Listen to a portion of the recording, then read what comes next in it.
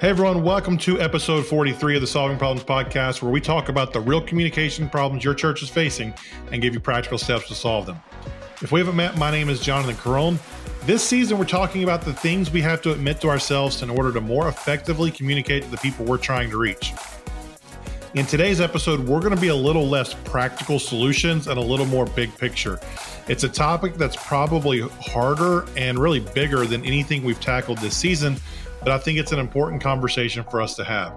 The problem we're going to look at is how people think churches just care about politics and how we are divided politically in the church and how we can communicate to people through that. We just came through maybe the most divisive political season of our lifetime, and we had loud pastors and faith leaders pushing ideas as if the whole of Christianity falls within one single political party. Personally, I believe Jesus doesn't speak into political ideas. He's bigger than American politics. The gospel doesn't fit into a single ideology. Instead, Jesus speaks into social and societal issues that we personally have to reckon with. He doesn't tell us how to apply these things to government. So the big idea for today is that for us to reach people in a divided political culture, we have to show them what we're talking about is not political or governmental, but rather personal and spiritual. In today's episode, we're talking with Tali Willigus about how we walk the line of speaking into the culture around us while not being partisan. We'll also talk about how we respond to those who accuse us of jumping into political trends. Tali is the lead pastor of Captivate Church in Baltimore, Maryland. One of the reasons I wanted to talk to him was because his church is split nearly 50-50 between inner city urban minorities and suburban white attenders. In the same way, his church is very representative of both political parties. And as a pastor in this context, Tali has a unique perspective on how to approach these topics, how to respond to the inevitable criticism, and what we can do to better reach people moving forward. So I'm going to bring the dance music up, and then Tali will be on the other side.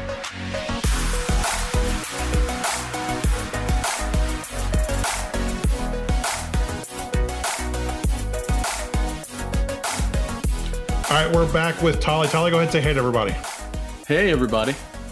So today's big idea is that Jesus speaks into societal and religious issues. He doesn't speak into political ones. And my views on a lot of the social and political issues and where they meet with the gospel and how this all comes together started to shift after watching how you specifically pastored through the whole Freddie Gray death and aftermath in Baltimore. And so the first question I have for you is, as someone who has pastored through the midst of that, like as big as of a deal as that was, what was it like being in the center of all that with a church that's very diverse?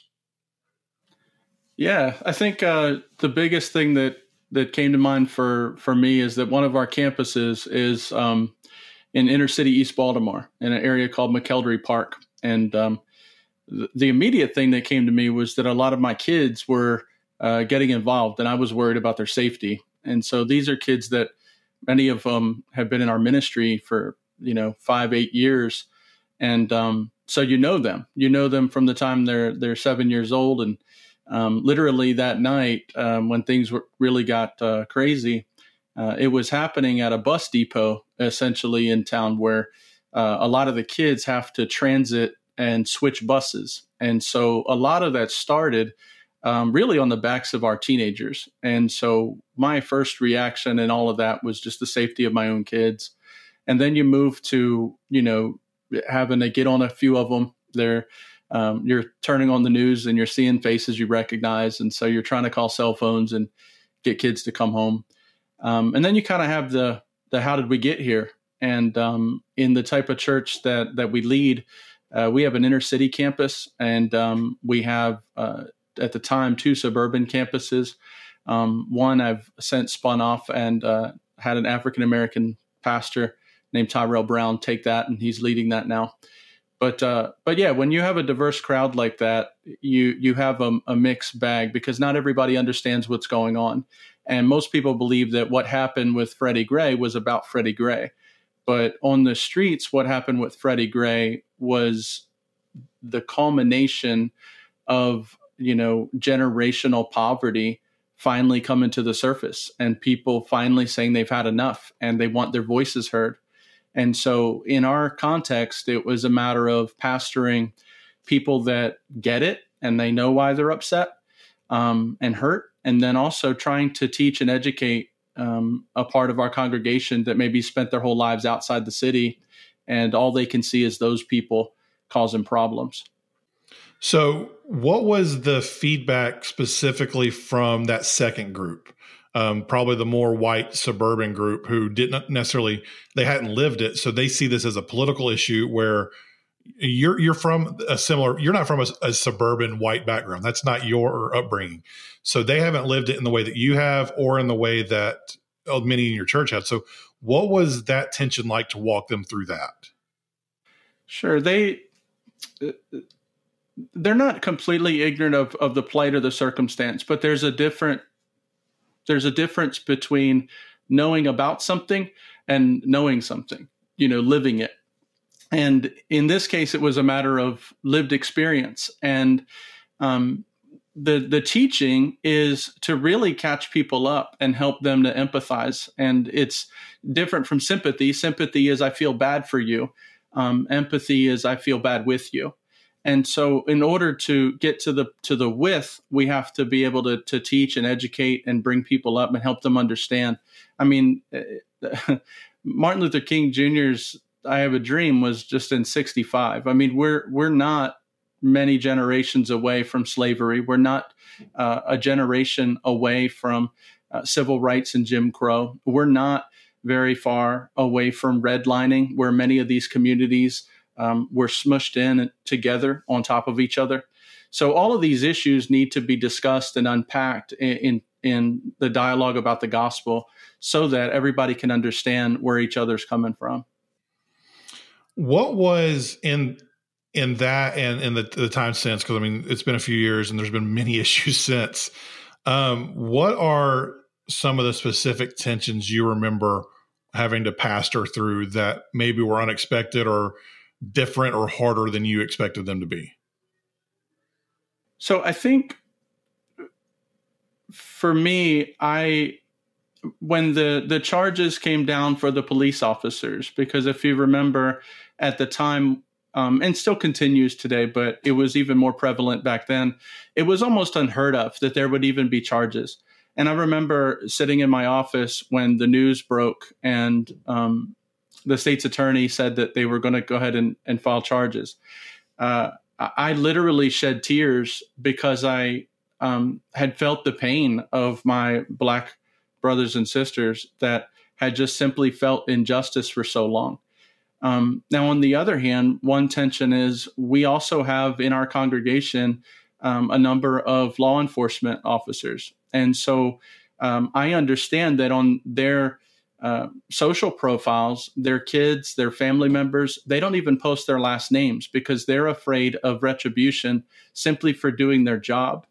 And so one of the tensions I think that was most poignant was this idea of, are we making the criminals out of the officers? Are we turning all officers into bad guys? And simply knowing a lot of law enforcement, especially in our ministry context, that wasn't the case. This isn't who they are, but they happen to be on a team wearing the same color as some people that have done some pretty terrible things. So I think one of the biggest tensions that came out of that was, how do you have an inner city ministry with kids that are getting harassed and beat up by cops, and then also ministering to the law enforcement and first responder community that have to go into these situations and try to restore order and safety to the neighborhoods that need them.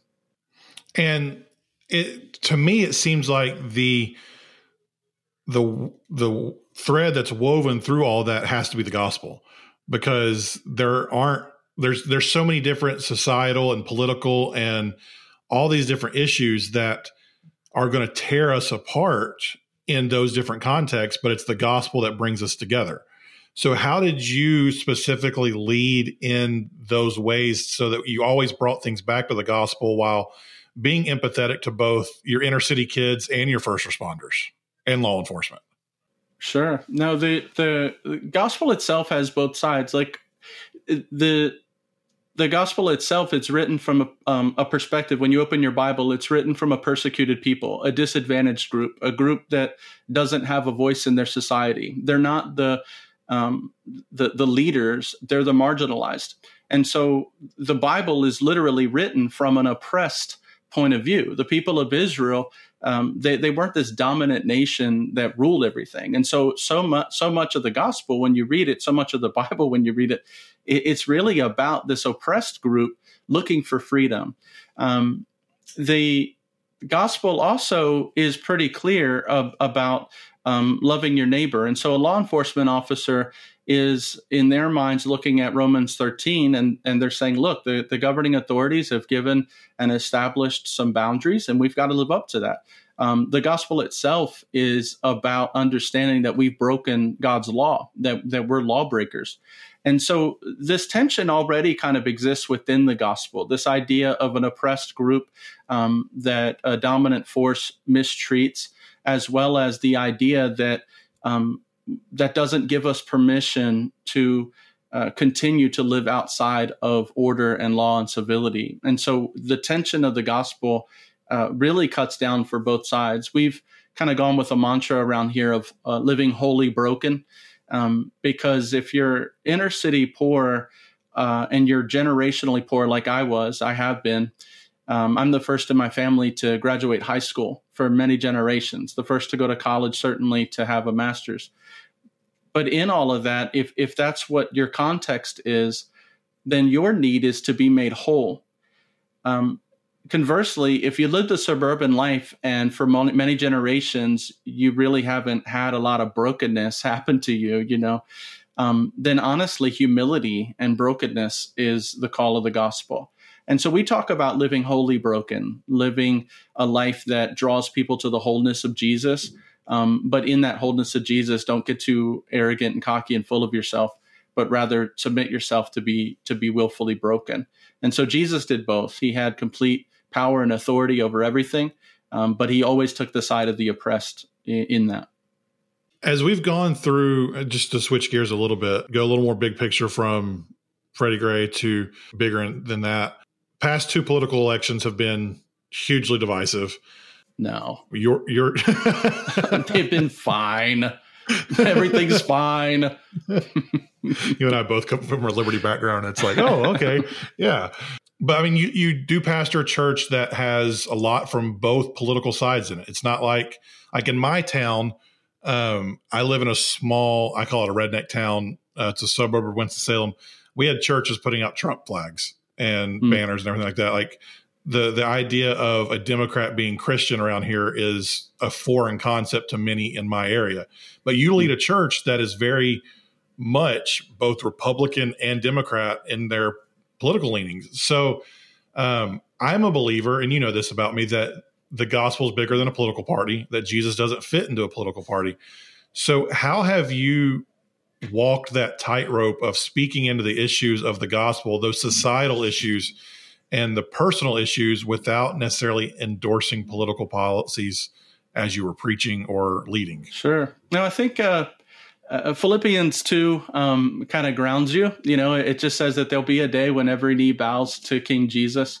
And the other thing I think when you're walking these lines and tightropes and third rails, one thing you have to do, I believe, is be convictionally solvent, like just know who the Lord is, know who Jesus is, and know what he's called you to do. And one way to think about it is we have a mission in Kenya, not that we just send money to, but that we participate in, and it's a living, breathing part of our ethos. And so one thing I keep in mind is that in Kenya, they almost have a civil war, every time since 1965, whenever there's an election. And the issue is tribalism. The issue is not black and white. It's not Republican and Democrat. But all across the world, no matter where you go, people like to put themselves into groups where they feel safe. And what I ask myself for most American pastors is, how would we be a missionary if we walked in? Because we have none of that context. We have none of that baggage or background.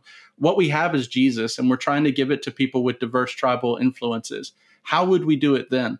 And I think many times we exegete the culture here, starting with, I live near Winston-Salem, I live near Baltimore, I live in California. And really the call is for us to start with, I'm a citizen of heaven first, and then I'm involved in, or I'm invited into this community in which I live. God's placed me here to be a missionary.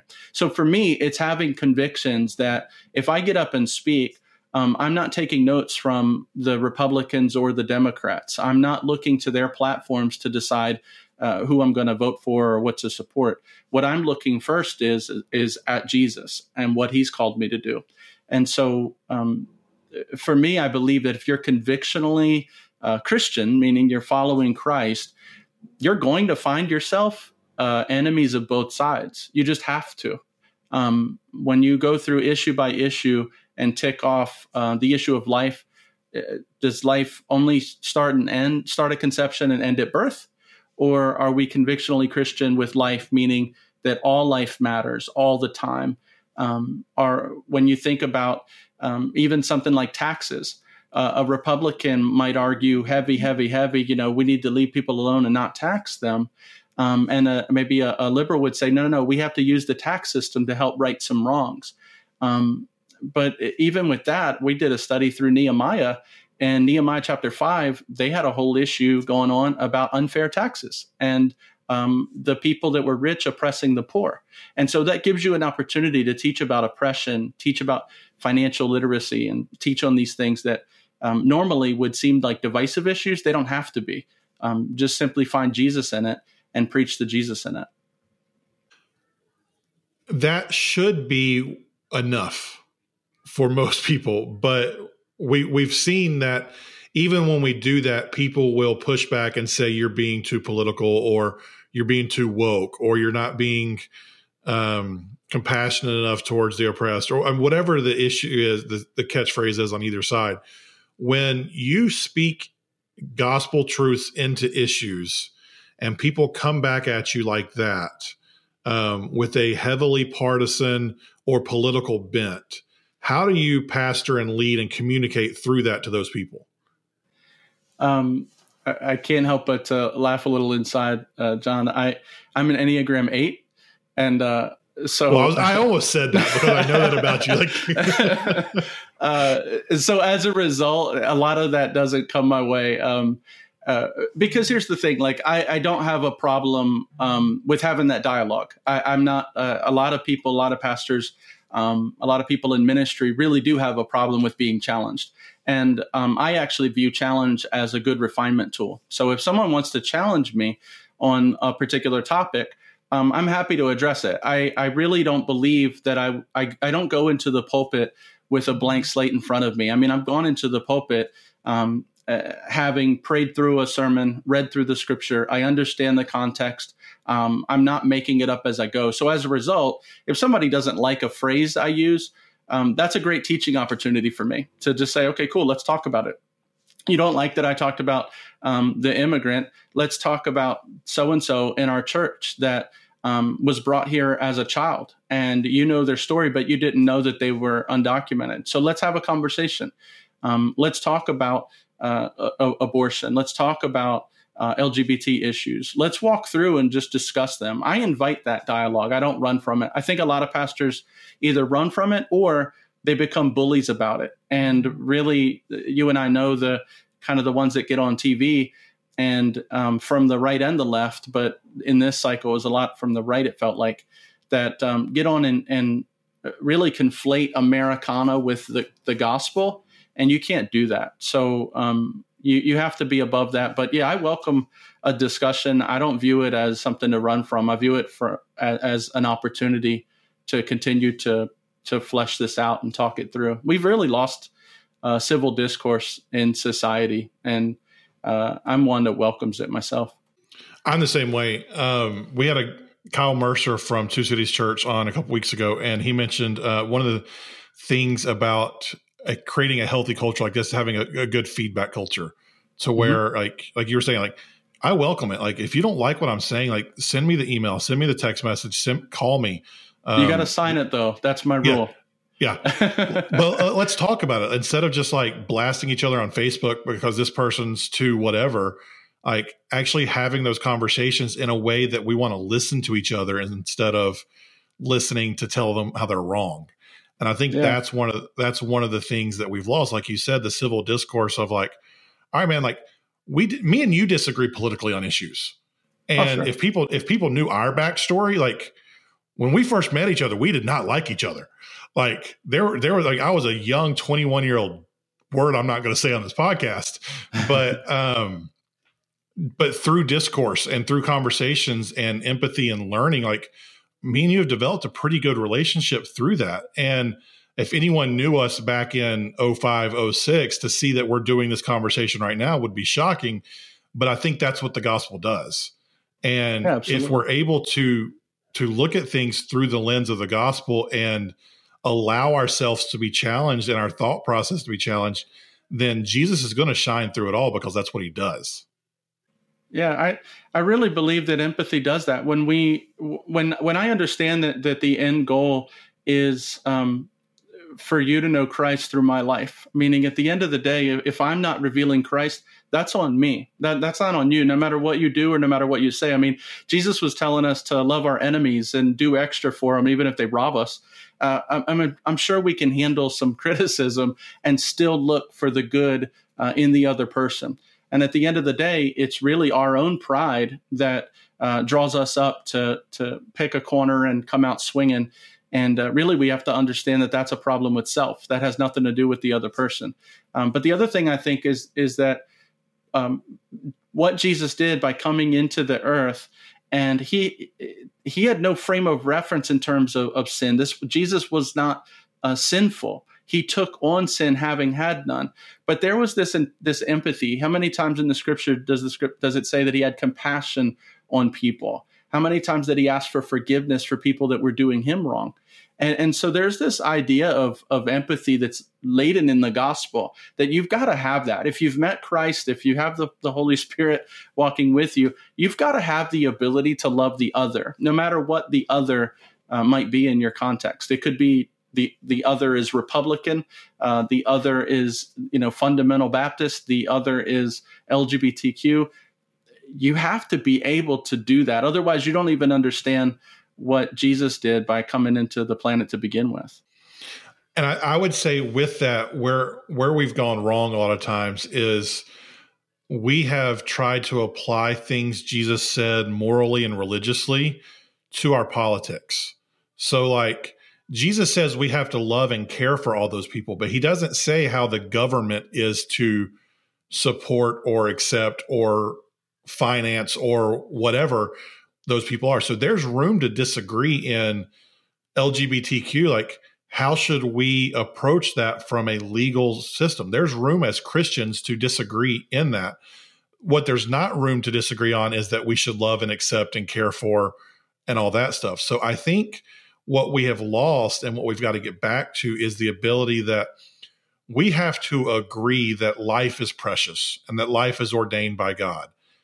What the government's role in that's where a discussion can come. But we have to start from a starting point of agreement of the gospel says this.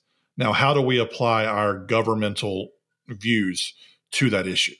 Yeah, I completely agree on that, John. I think the challenge with America, with us, is that here in America, the government is the people.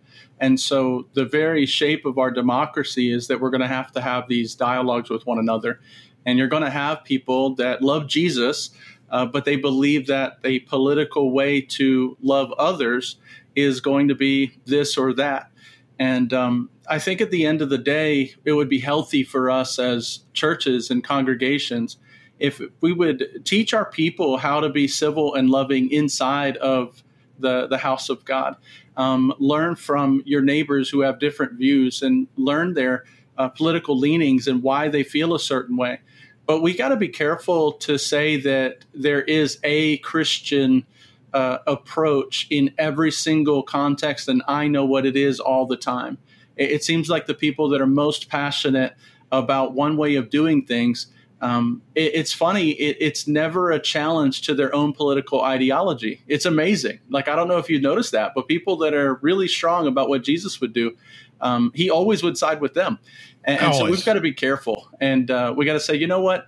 There's room. I want to encourage our listeners to consider reading books, reading authors from Christian perspectives that maybe hold a different view than you do.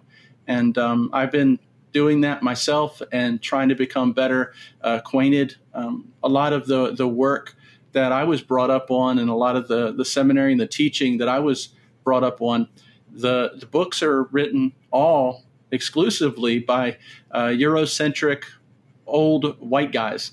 And so I've been trying to do my part to just say, you know, Jesus is speaking to the entire world, and he's not speaking just to my nation. Who is out there right now addressing the issues in these ways to where I might be able to glean some wisdom about what God is doing for all of his kids? I come from a very white town. And so Sure. my background is very white. So to read books from people who love Jesus, who are solid theologically but have a different perspective, I've learned that is very important for me to get out of.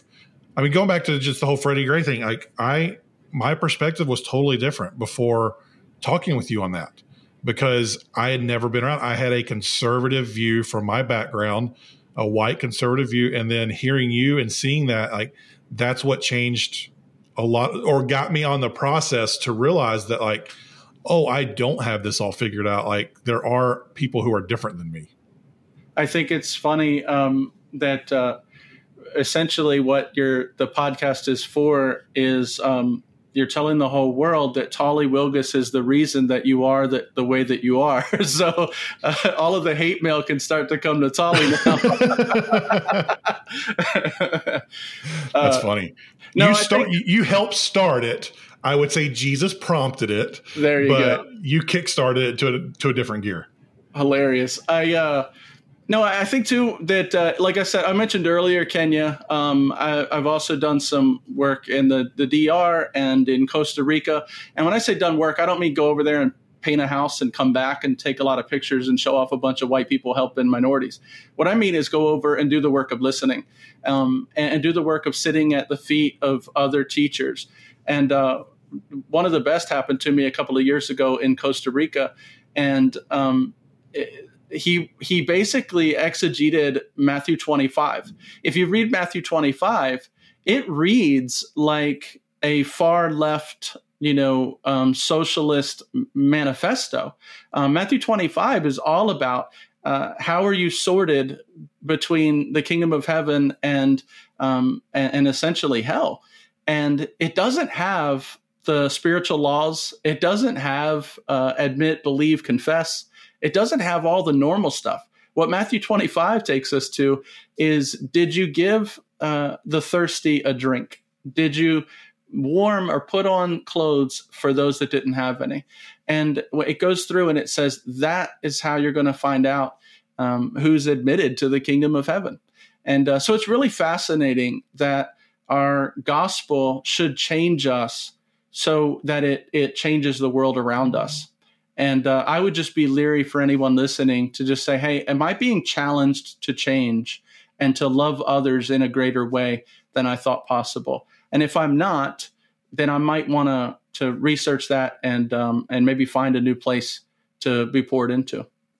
And to bring it all around, because as we close, this is a church communications podcast. And so we knew this was going to be a little more big picture going into it, but specifically for people who are in the church, who are working in communications, who are trying to reach people who are going through this, how do we promote this idea of Christian unity and political diversity within our churches in a way that allows for these type of things that we've been talking about? What are some things that we can do that will allow us to do those things in ways that don't start fights, but really promote where we're trying to go in a world that's really divided right now?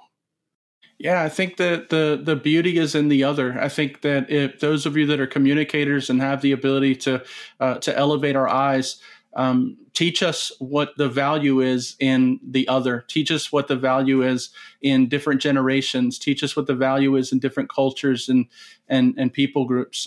Teach us what the value is in loving our neighbor and what does it mean. Unity in John 17 is Jesus' prayer for all of us. But the reality is that unity really doesn't matter unless there is diversity, unless there is difference. So for the communicators out there, I would say place a high emphasis not on what separates us, but place a high emphasis on Jesus' reflection in all of us, all around the world, all ages, all times, all socioeconomic backgrounds and political backgrounds. Teach us the blessing in the other. Show us the divine image in the person that we might normally consider to be an enemy, because Jesus says that at the end of the day, I have to love my enemies. So teach me the good and the God that's found in them. That's awesome. Tali, thanks so much for joining us today. Absolutely. Thank you. So that's it for this week and for season 6 on Solving Problems. We're going to take a little break here, but we've already started working on season 7. Season 7 is going to be all about how everything is a communications issue. So we'll look at how all the things that we deal with in the church world and how communications especially impact those roles and how important your job is in making your church better and helping you reach people. So if you like today's episode, if you like this season, don't forget to subscribe, rate, and review the show on whatever podcast platform you choose. Share it with a friend if it's helped you out, and make sure you sign up for your free resource at solvingproblemspodcast.com/email so you can discover your church's one-of-a-kind flavor and begin setting yourself apart from every other church in town. And if you ever have any questions, feel free to reach out at Jonathan_Carone on Instagram and Twitter. Would love to get to know you a little bit more. Jonathan Carone on Facebook. Have a great summer, and we'll see you in season 7.